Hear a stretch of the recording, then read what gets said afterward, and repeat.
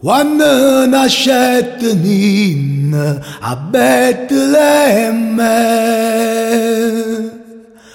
era notte e pareva mezzogiorno, era notte e pareva mezzogiorno.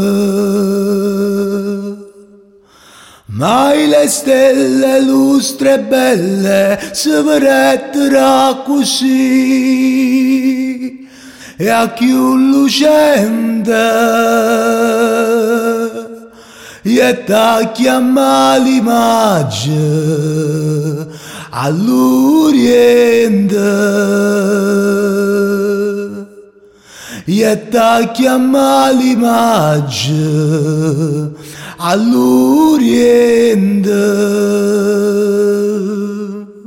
Quando era piccerilla a nonna mia contava sta storiella all'imbrunire, contava sta storiella all'imbrunire.